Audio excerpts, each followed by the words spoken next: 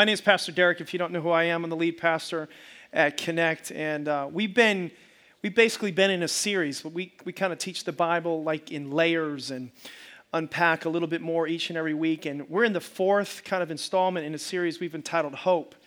And kind of the premise has been that everybody has a story, and God wants to use your story for His glory, for God's glory. And for 3 weeks, we've just been taking people that are like kind of right in the middle of, our community and telling their story and just helping you see that there are people just like you that are going through it.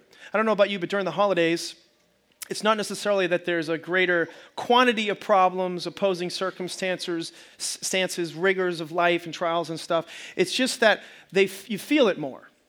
The volume's up on it.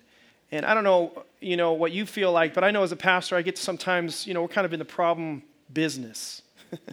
And we sit kind of front row and center on some things. So I feel sometimes the weight of the church more and weight of kind of our community more during the holidays. So I know you're feeling it. And I know this is relevant to people that are out there. And so we decided we want to infuse or inject in the middle of this kind of trying time, hope.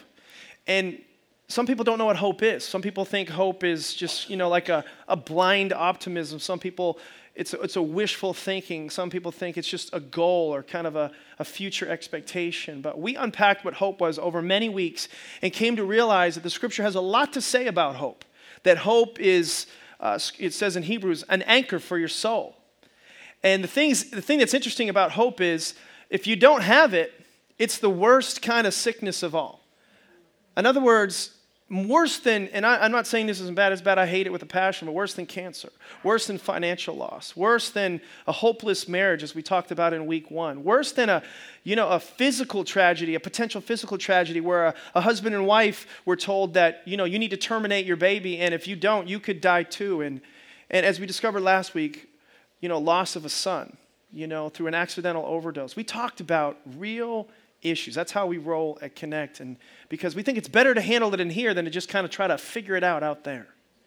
And so today we're gonna go a little bit deeper, because if your heart is sick, Proverbs says that hope deferred makes the heart sick. In other words, you thought it was going to be like something else. You expected a different, endpoint. You didn't think you'd be here and you wouldn't have a healthy relationship. You didn't think you'd be here and you wouldn't have the wherewithal to go forward. You didn't think you'd be here and would still be struggling with your purpose. You didn't think you'd be here and you'd be struggling with this. Your hope was deferred. And so the Bible says your heart was sick. And I want you to know that God has an answer for that. And the interesting thing is that the God you serve doesn't provide hope just before or after, but He provides hope right in the middle. He's the God of in the middle. And that's kind of what we're going to talk about a little bit today. In fact, the Apostle Paul, and this is in your worship guides or if you're following along in YouVersion, for those of you who like to take notes, it says this in 2 Corinthians 1, it says, "Praise be to God our Father, Lord Jesus Christ, the Father of compassion and the God of all comfort, who comforts us in all our troubles." Everybody say, all my troubles. You don't need comfort unless you're facing a problem. So that means God is inferring that there's going to be troubles. There's going to be problems. He's saying, I didn't, make life just a rose garden. Everything's just going to be perfect. I'm going to show you where I am in the middle of where you are and reveal myself to you. And Paul talked about this a lot. He's kind of like a super Christian in our faith. And he wrote 2/3 of the New Testament under the inspiration of the Holy Spirit. And he said this in 2 Corinthians 1. He said, we don't want you to be uninformed. In other words, we're going to spell it out crystal clear. Hey guys, we suffered like you in a province of Asia. We were under great pressure, far beyond our ability to endure, so that we despaired even of life. Indeed, in our hearts, we felt the sentence of death. He was feeling such pressure, such trouble, such problems that he wanted to check out. That's what I love about the Bible, because it's incredibly real. It's not just, some people think it's a book of fairy tales. Actually, it's a book of real life stories. And so Paul's like, I didn't think I could make it. I didn't know how I was going to overcome. But you know what? God provided comfort. And what did He do? It says this, but this happened. Everybody say, but. Some buts are good, some buts are bad. Turn to your neighbor and say, your butt's good. No, don't say that. I'm just kidding. Don't say that. Just seeing if everybody's paying attention. It says, but this happened that we might not rely on ourselves, but on God. So sometimes the circumstances that you're facing, sometimes the problems that you're going through right now, God actually didn't cause it, but He wants to use it to teach you to rely on him, not on yourself. And a lot of times I think the enemy of our soul, he's duped us into thinking we got it, we can handle it. I'm all right all by myself. I got a song that's going through my head and I'm going to resist singing it right now. So basically, God wants to be there for you in the middle. And today we have a story of two people who haven't come through it. They were here in the first service with many, many guests from the community, and they're in the middle of it right now. And I want you to hear Jason and Gloria's story. I hope you enjoy. Hi, I'm Jason. And I'm Gloria. We're the Van Buskirks, and this is our story for God's glory. Well, the first part to our story is behind the scenes. It was March 2012. We had just started getting ready to, give a story to our little girl, Emma, and she was at the time just about a year and a half, and we wanted to really do something for her to, raise her with, good morals, good values. I was originally raised a Catholic, not really practicing. The minute I could say, see you later, church, I did. And I just wanted to raise her right. I didn't really know what I wanted to do and how I wanted to do it. But I just started to get that feeling as a father. And ironically enough, right around that same time, my wife, Gloria, came home and said, I have something I want to share with you. Kathy Mooney would like us to go to church with her to an event. And it happened to be, a big event for her, a big deal for her, and we didn't really know anything about it. So Gloria said, well, do you want to go? And I said, yeah, sure. Let's check it out. It was that day that I knew that, this is what it was all about. I went in and it happened to be here that day that they were changing the name, and it was just so incredible, the atmosphere and the excitedness and everybody here. But what blew me away was the man that got on the stage, who happened to be a friend of mine that I knew from the gym. I didn't really know that he was a pastor. I didn't know what he was about. I just knew that he could lift a lot of weight. And what came out of his mouth was so much stronger than the weight that he could lift. What he was able to exemplify on the stage just resonated. It was just it just connected with me at a different level. So I was immediately drawn, and I left that day wanting to go back every day, every Sunday. So we talked about it, and what was your feeling? I was not quite as drawn to the church. I was baptized, but I was not raised religiously. My parents did not follow any faith. My sister is not baptized, but my parents did allow me to go to church. It was the Catholic church, but they allowed me to go to church with my neighbor, who was one of my best friends at the time, and whenever I wanted to, which I thought was really neat. So I felt that they allowed me to kind of choose, how I wanted to live my life, and I appreciated that. And however, I did want to, I wanted to, help Jason and, help him follow whatever he wanted to do. I wanted to give him the opportunity to try it out, and I believed in his faith, and I love him, and because I loved him so much, I really, really wanted to, I don't know. Just see what it was all about. Yeah, I was willing to try it out. We tried it out for 3 months. And Gloria finally came to me, I forget, it was during the week at some point, it was before that next Sunday morning service. And she came to me very upset, approached me and said, I really have something I need to talk to you about. I've been wanting to talk to you for a while now. And I don't want to go to church anymore. And I was like, well, why? It hit me like a ton of bricks. Something that I was so dear to me that I was starting to really love and get into. And I just had the impression that she also was getting a lot out of it. And the whole time she wasn't. It just, I felt like it was taking away from the very little time that we had to spend together. And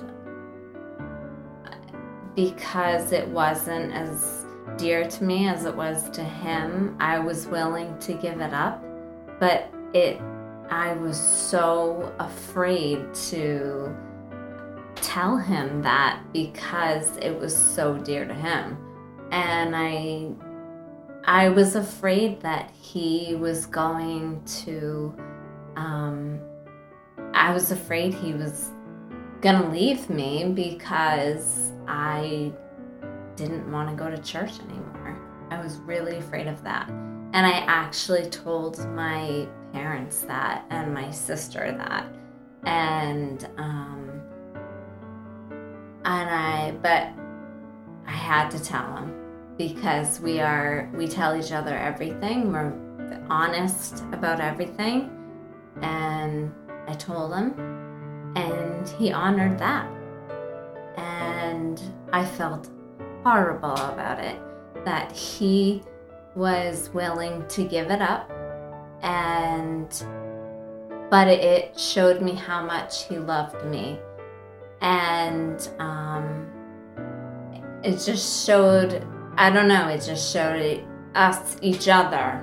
It showed each other how much we loved one another, that we were both willing to honor one another.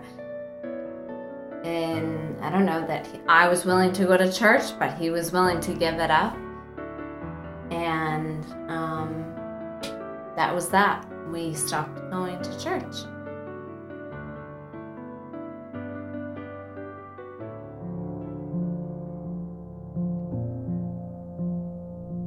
Now we're in October of 2013.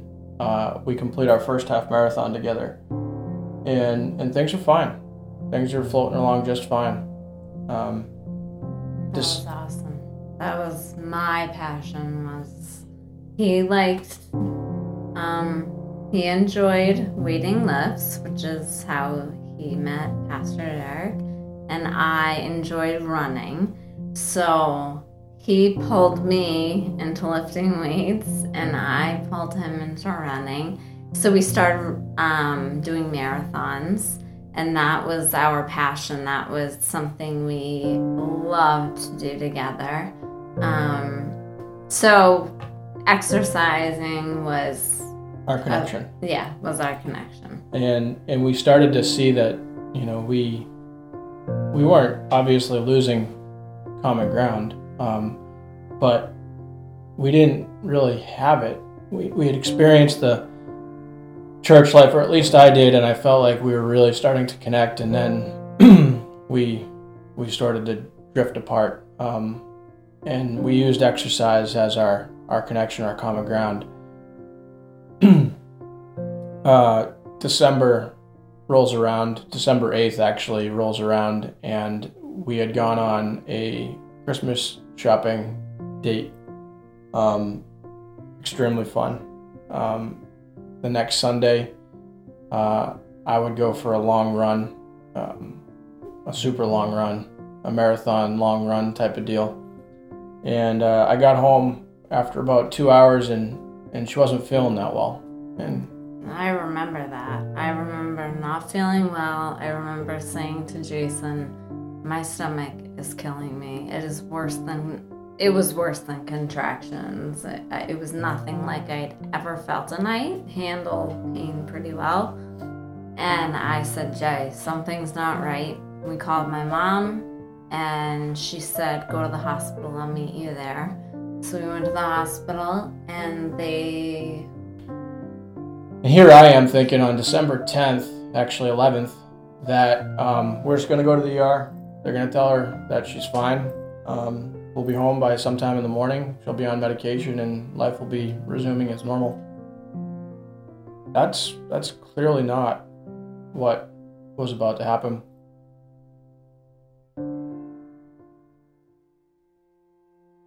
This is just a quick story, because there's many of them, of how God was just in our life. And at the time, I recognized it right away. And I leave the hospital. I give Glow a kiss. And I had actually spent a half hour laying in the bed next to her because she had asked me to. So I leave the hospital and I get across the street and I don't have my keys. I said, okay. So I get back into the hospital and retrieve my keys and make a joke with her, and I leave. Everything's fine. I get down the hallway. I go to take a turn for the elevator and I hear, help, help, somebody help. I'm like, that's not coming from Gloria's room. And so, but I had stopped completely. I turned around, I thought about going back, but then I was like, you know what? I'm just going to go home. I'm coming right back.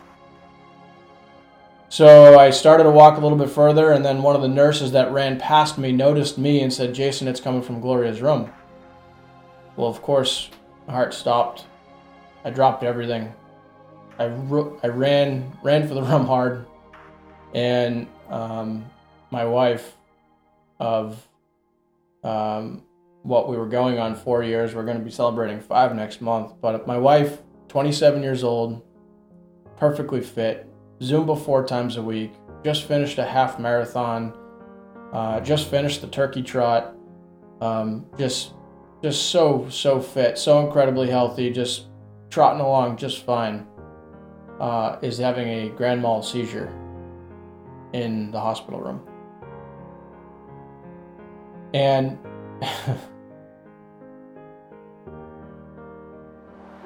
if you've never experienced a loved one going through a grand mal seizure for the first time, you don't really know what to think. You have no idea of what's happening, what's going on, what are things going to be like. Everything's just racing through your head. One of the nurses grabs me quick and says, "Come over here to her head. She's going to want to hear your voice." I said, "Okay." So I ran over next to her, and I'm still dressed in my, I got my winter hat, my leather jacket. It's December. I'm going outside, and I'm sweating like crazy because I'm nervous, I'm scared. And my wife's she had finished a full body convulsion. It lasted about 2 minutes, and I just get down right next to her, and I just kept telling her it was going to be okay. And that was the first time.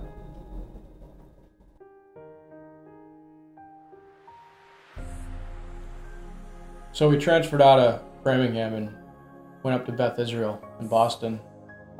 We arrived there on December 14th, and I thought, gosh, this is a great place. Just everything, looking around, the instruments they had, the equipment they had, you felt like you were in outer space. And that first week, while she was in the ICU, was one of the hardest weeks of my entire life. I didn't really know what to think. I actually stayed that entire week in the hospital.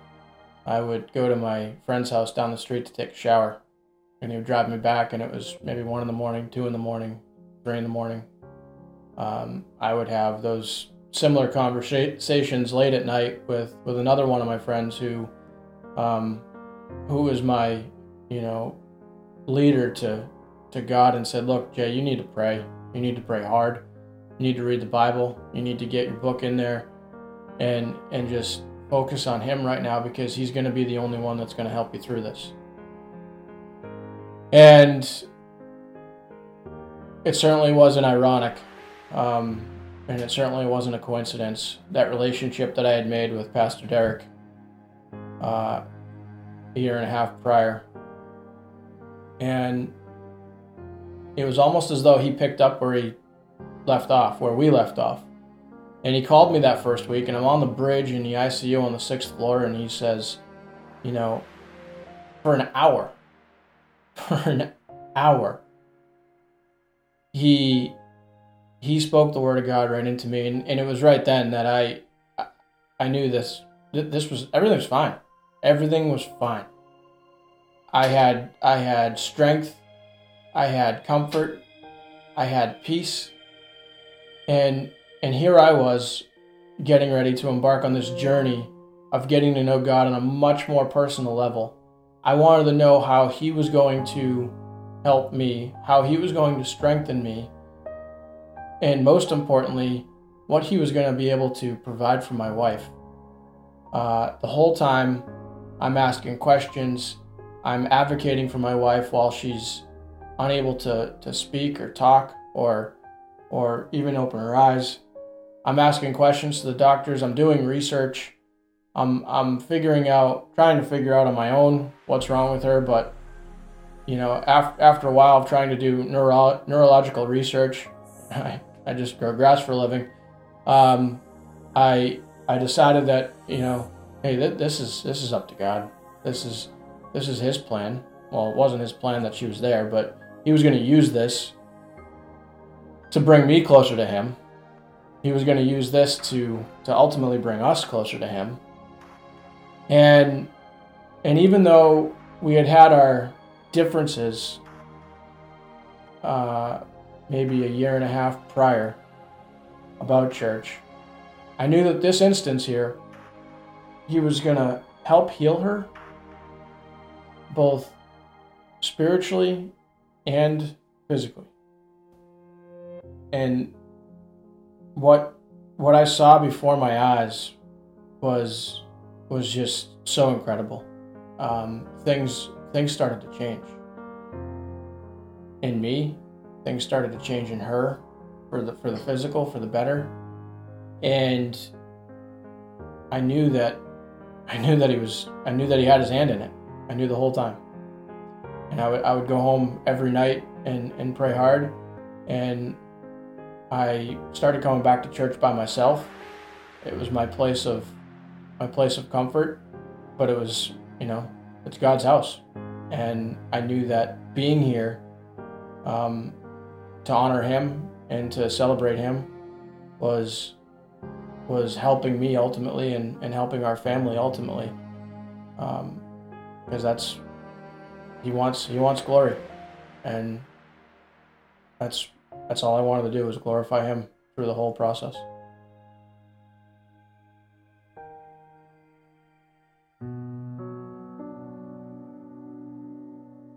So things started to really, really improve when we were so uncertain for so long, and at the time we still were, but things really started to change for the better. Lori opened her eyes. The first thing I remember is looking up and seeing Jason, my parents, my sister, and a lot of doctors standing around me, and just a bright light. And I just can't even explain it. It's incredible what I experienced.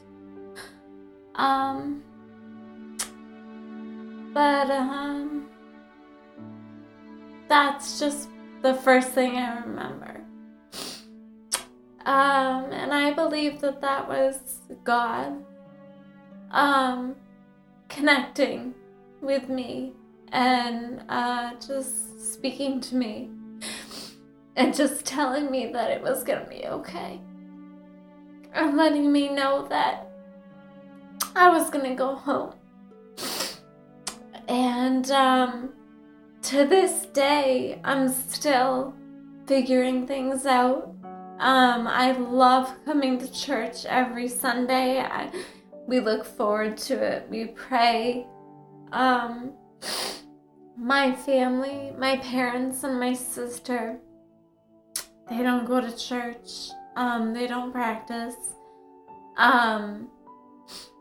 And I'm okay with that. And they're okay with me coming to church.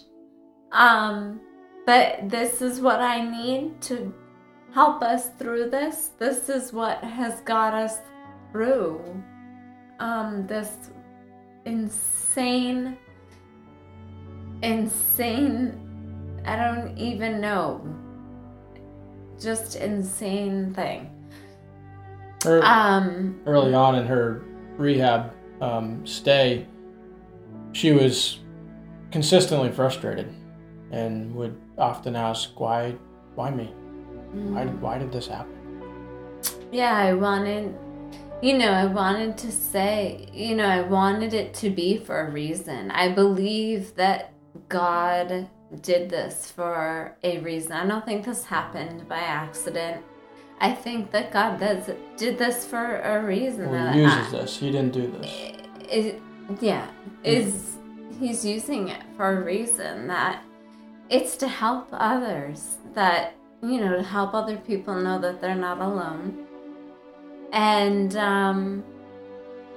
one of the hardest things, though, is my children. That I have a 4-year-old and a 2-year-old, and they've had a really hard time with this.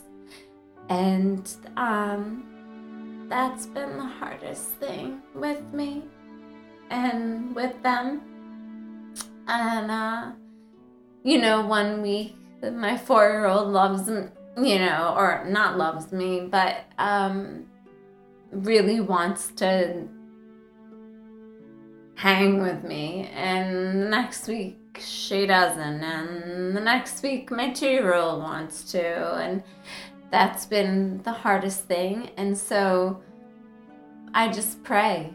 I pray, and I know that God is going to help us get through it.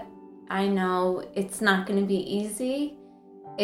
We still have a lot to go through, and but I know that God is here to help us. I know that He is here, and I just hope that what I've gone through and what we've gone through as a family is being used to help others. And I hope that it does so.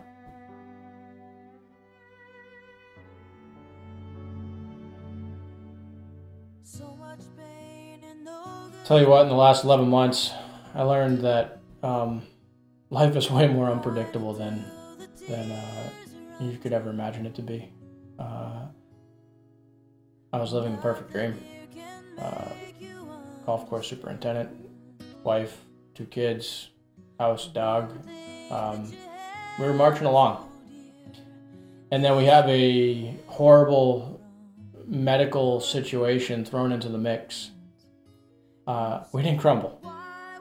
And you don't have to crumble either. God's there to pick you up. He's there to hold you. He's there to keep you warm. He's there to keep you strong.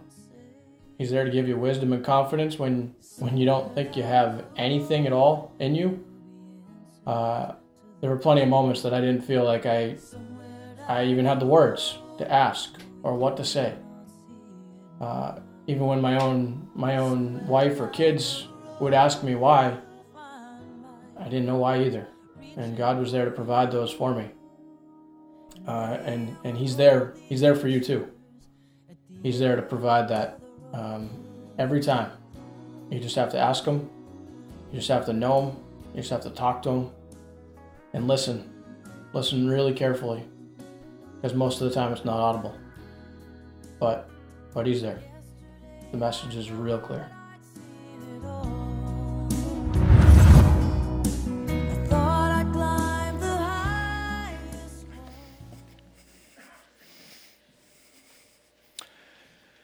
I hope that encouraged you just to hear from real people. You know, today's service is really dedicated to those of you maybe here, maybe listening online that just think, I don't know if I can get another day. I can't make it a week, can't make it a month. I certainly can't go another year the way things are. The circumstances or situation is hopeless. And a lot of times people are in the middle of the situation. Some facts about Gloria that you don't know, but she was in a medicinal coma for over 4 months. They had no explanation and still have no explanation for what's going on with her. She has gotten a lot better and things have improved, but they don't even know what to call it. They don't even know what to call it. And sometimes that's really how it is at the end of the day for all of us. Sometimes we just don't have answers, and the only one that can help us through those questions that we seemingly can't get answered is sometimes the one that we implicate and sometimes the one we blame. In other words, why do these things happen? I think it's a fair question to ask. I think it's an honest question to ask. I think it's okay to ask. Number one, I think it's okay to ask because Jesus, on His worst day, we call it Good Friday, but it was His worst day. He said, my God, why? Why have you forsaken me? Like, where you at? Where you at, Big Daddy? I'm hurting down here. So it's okay to point your question to God, but it's not okay to implicate Him in your difficult situation, circumstance, or trial. That's what we can learn from Jesus, and I think that's what we can learn also from Gloria and Jason. One of the things, this won't answer everybody's questions, it may even yield new questions, but I think there's different types of suffering in the world. And sometimes we don't understand its purpose, and I'm going to unpack something for you in a second, but sometimes we suffer for being associated with someone. There's what we call Christian suffering. We suffer sometimes as Christians, not so much in this country, for being Christ followers. It's Christian suffering. Sometimes we suffer consequential suffering. Sometimes we suffer because of our own mistakes. We know that. I made a mistake, there's a suffering for that. There's also a common suffering, a suffering that because we live in a cursed world, it's messed up, and we have this expectation that God's going to fix everything in this world. When really He's going to help us overcome in this world. And so in the Word, God addresses this particular subject, and He says, there's a song we used to sing, we've been made more than conquerors, overcomers in this life. You can't be a conqueror or an overcomer if you haven't come over some stuff and conquered some stuff. Can I have an amen out there?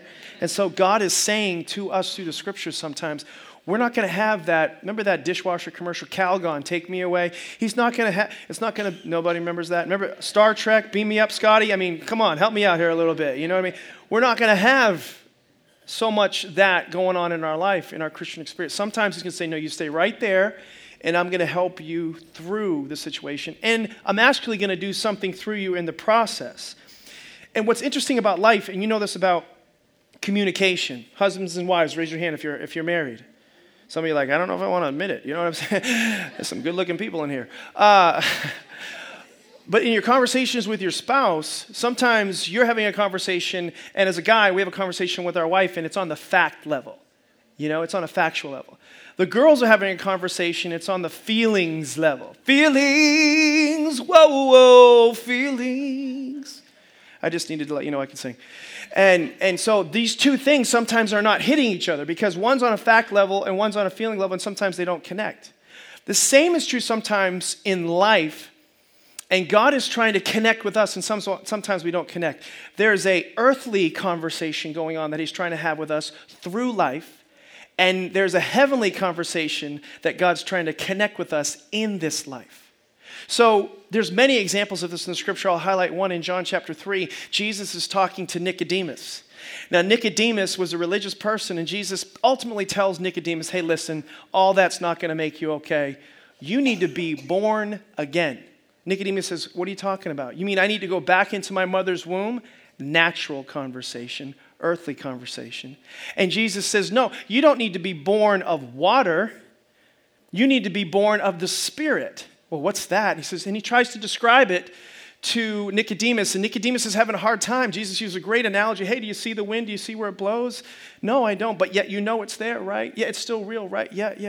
He said, if you can't understand this, you're going to have a hard time understanding what I'm really trying to teach you. And one of the ways that God tries to have a conversation with us and connect with us is through life and through trial, through difficulty, through sometimes seemingly hopeless situations. And what's interesting is that sometimes people are in these hopeless situations, and one person turns away from God and one person runs to God in those situations. Maybe God's having a conversation with you, and perhaps you'll look at your problem, and instead, because you're having a heavenly conversation, you'll see it as an opportunity, like in the case of Jason and Gloria. Sometimes you look at what's going on and you think, God this is a delay to this story. It needs to end. Whereas maybe it's a development of a story that's going to continue, and there are many chapters still yet to be written. Sometimes he's having a heavenly conversation with you, and you see it as, death, and this life just ends, and really it's sleep, and as Jesus talked about when he was talking to Lazarus in John chapter 11. Or maybe you look at this life, and it's all about the temporal, but to God, it's way beyond that. And as a father, he's way more concerned about the eternal than he is this short little life, that's just like a mist, a vapor against the backdrop of eternity. And there's something sometimes that God wants to do in us and through us, and it happens in suffering. Look in your notes in Romans chapter 5. This is kind of like a process. Last Sunday we talked about a little bit about this process that gives us hope. Sometimes it's a promise. Sometimes it's a place, but I want to talk a little bit about the process. And these are three characteristics of an overcomer. The first one is, and we saw this in Jason and Gloria because they're in the middle of it. They're just honest people in the middle. Gloria is clearly still in the middle of healing, all right? But they have perseverance. Perseverance is all about endurance. A person who perseveres is someone who can remain under pressure. I have a song going through my head right now that I so desperately want to sing, but I won't. Some of you know what I'm talking about. It's okay. But perseverance is it's not a passive acceptance of the circumstance. It describes an attitude of just overcoming and pushing through and moving past things. It's a person who sees crisis is not so much a great danger, but a great opportunity. A person sees things, they don't see rock bottom as the end of it all. They see as a foundation for maybe the rest of their life being built on something more solid or more secure. Hebrews says this, it says, so don't throw away your confidence. Context is when you're in trial. It will be richly rewarded. You need to persevere so that when you've done the will of God, you'll receive what he's promised. James says it like this. I love this. He says, blessed is the man who remains steadfast. Everybody say steadfast. That's that perseverance. Steadfast under trial. For when he stood the test, he will receive the crown of life which God had promised to those who love him. So one of the characteristics of an overcomer is perseverance. The second characteristic of an overcomer is they have character. Everybody say character. This is all about maturity, a maturation process. Character is a tested value. It describes kind of an approved quality that was proven through testing and trial. It's this process. And what happens is the more testing that you experience, the more trial you experience, you begin to develop a certain kind of backbone and a certain actually kind of wit and intelligence about problems. Let me try to flesh it out for you real quickly. One example for me, for my wife and I, we went through a lot of trial and difficulty. We had kind of some hopelessness in our marriage. And God has since not caused that, but used that to help other people. We had hopeless situations. We had things that hit us that would take out most marriages, I promise you that. I'm not going to tell you all that, but some people know the whole story. We tell pieces of it just to be real. But God has used that to help other people. And now, when we help other people, here's what the enemy of our soul, and you may not believe in him, and that's okay, the devil, Diablo. But we believe that the devil sometimes attacks us at the most opportune times to do the most damage. So we sometimes minister to couples. In February, we'll have a marriage retreat. And, dozens and dozens of couples will go on this marriage retreat, as it does every year. Right before every marriage retreat. Don't you know that the number one area that we come under attack is where? In our in our marriage. But we've gotten smarter. We've begun to mature through attack, through testing. We've learned how to outwit our enemy and be able to expose his plots and his ploys and the little satanic snipers that are out there like, we're going to mess you up. We're going to make you look bad. We're going to destroy your testimony. No, because we've begun to mature and develop character. Are you out there, everybody? James chapter 1, verse 2 says, consider it pure joy. What? My brothers, whenever you face trials of many kinds. This is cool. He says, because you know, that's referring to a relationship. It's referring to the process. It's referring to your character, that the testing of your faith, everybody say tests. You know, faith that isn't tested can't be trusted, my dad used to always say. The testing of your faith develops perseverance. Then what happens in the process? Perseverance must finish its work so that you may be mature. There's that character word, that mature and complete, not lacking anything. This is referring to that process. And instead of saying in your trial, in your difficulty, and I'm encouraging you with this, and I hope you walk away with this, instead of saying, why is this happening to me?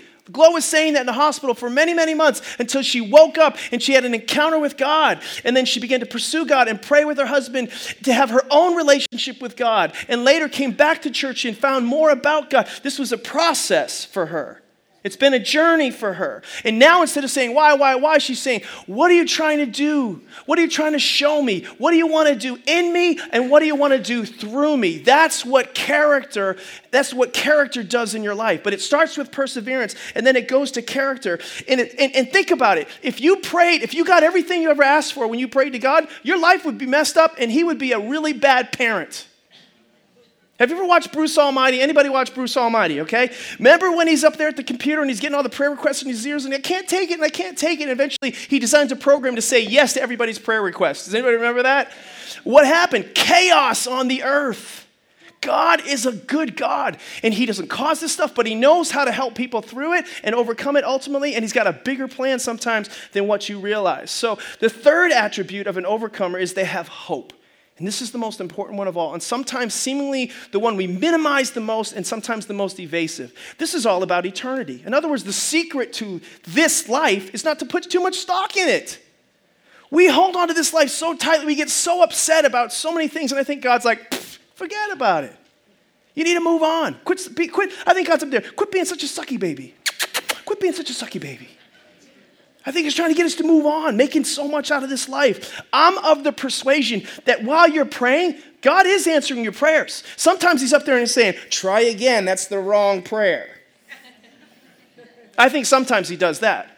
But more often than not, I think he's answering your prayers one of a few ways. Here's our favorite one. He answers our prayers by changing the circumstance. Who wouldn't want God to heal Gloria? I think Jay prays that every day. Heal my wife. I mean, that's by far the favorite one. I think it's a good prayer. I'd rather risk and believe than not risk and not believe. That's the preferred way. But sometimes it doesn't go like that. So what does he do? Sometimes he answers our prayer by giving us the grace to pull through the situation and the circumstance and the hopeless situation that we're facing. Why? Because the story's not finished yet. Your someday in your journey, it's not all about you.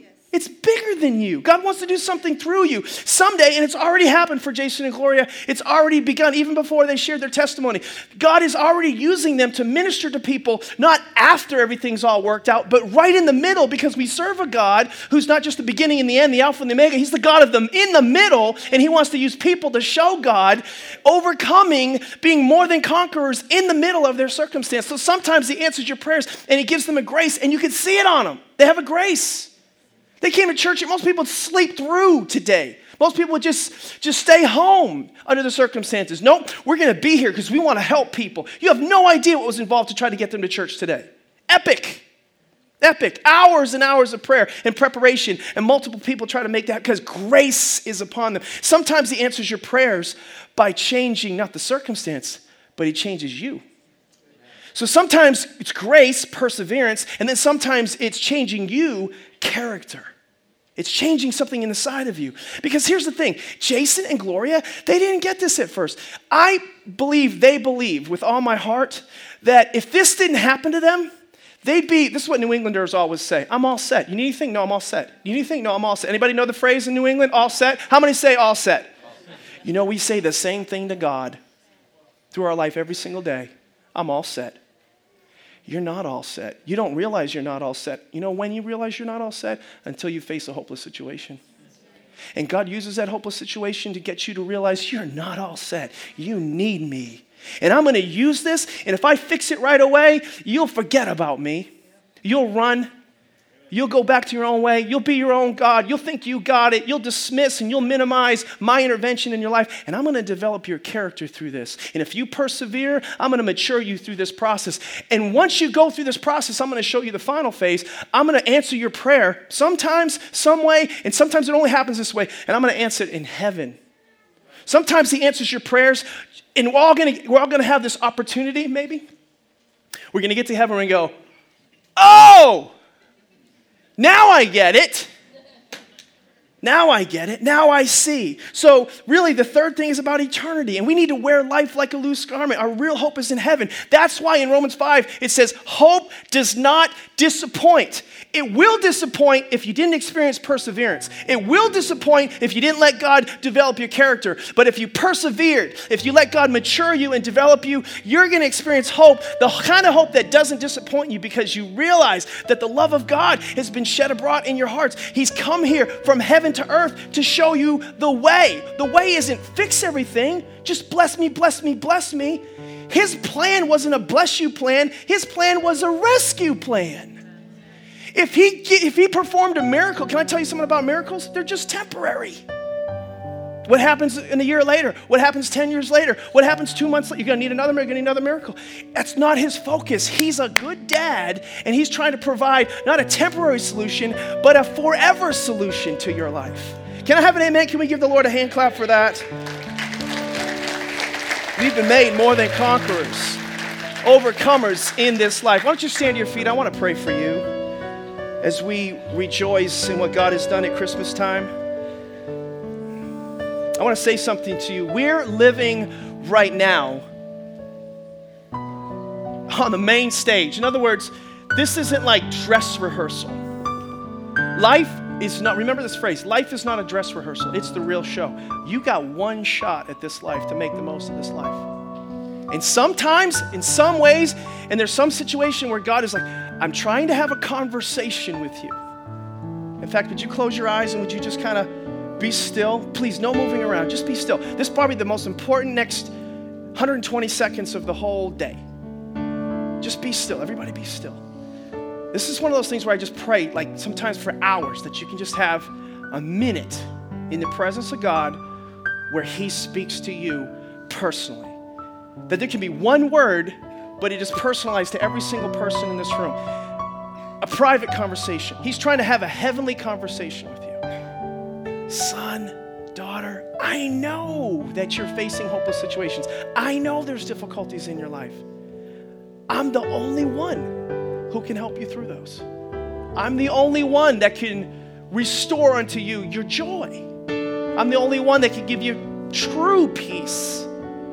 Not peace circumstantially, but joy, inner delight. And I want you to put your hope in me. It's an anchor for your soul. It's a confident expectation based on something that is actually real. But you're going to have to surrender your life to me first. You're going to have to turn over the wheel of your life. And maybe you're here today. I'm not going to embarrass you. I'm not going to call you out. Don't get nervous. Just listen. What's the Holy Spirit saying to you? You can trust me. You can lean on me. But you're going to have to surrender your life to me today.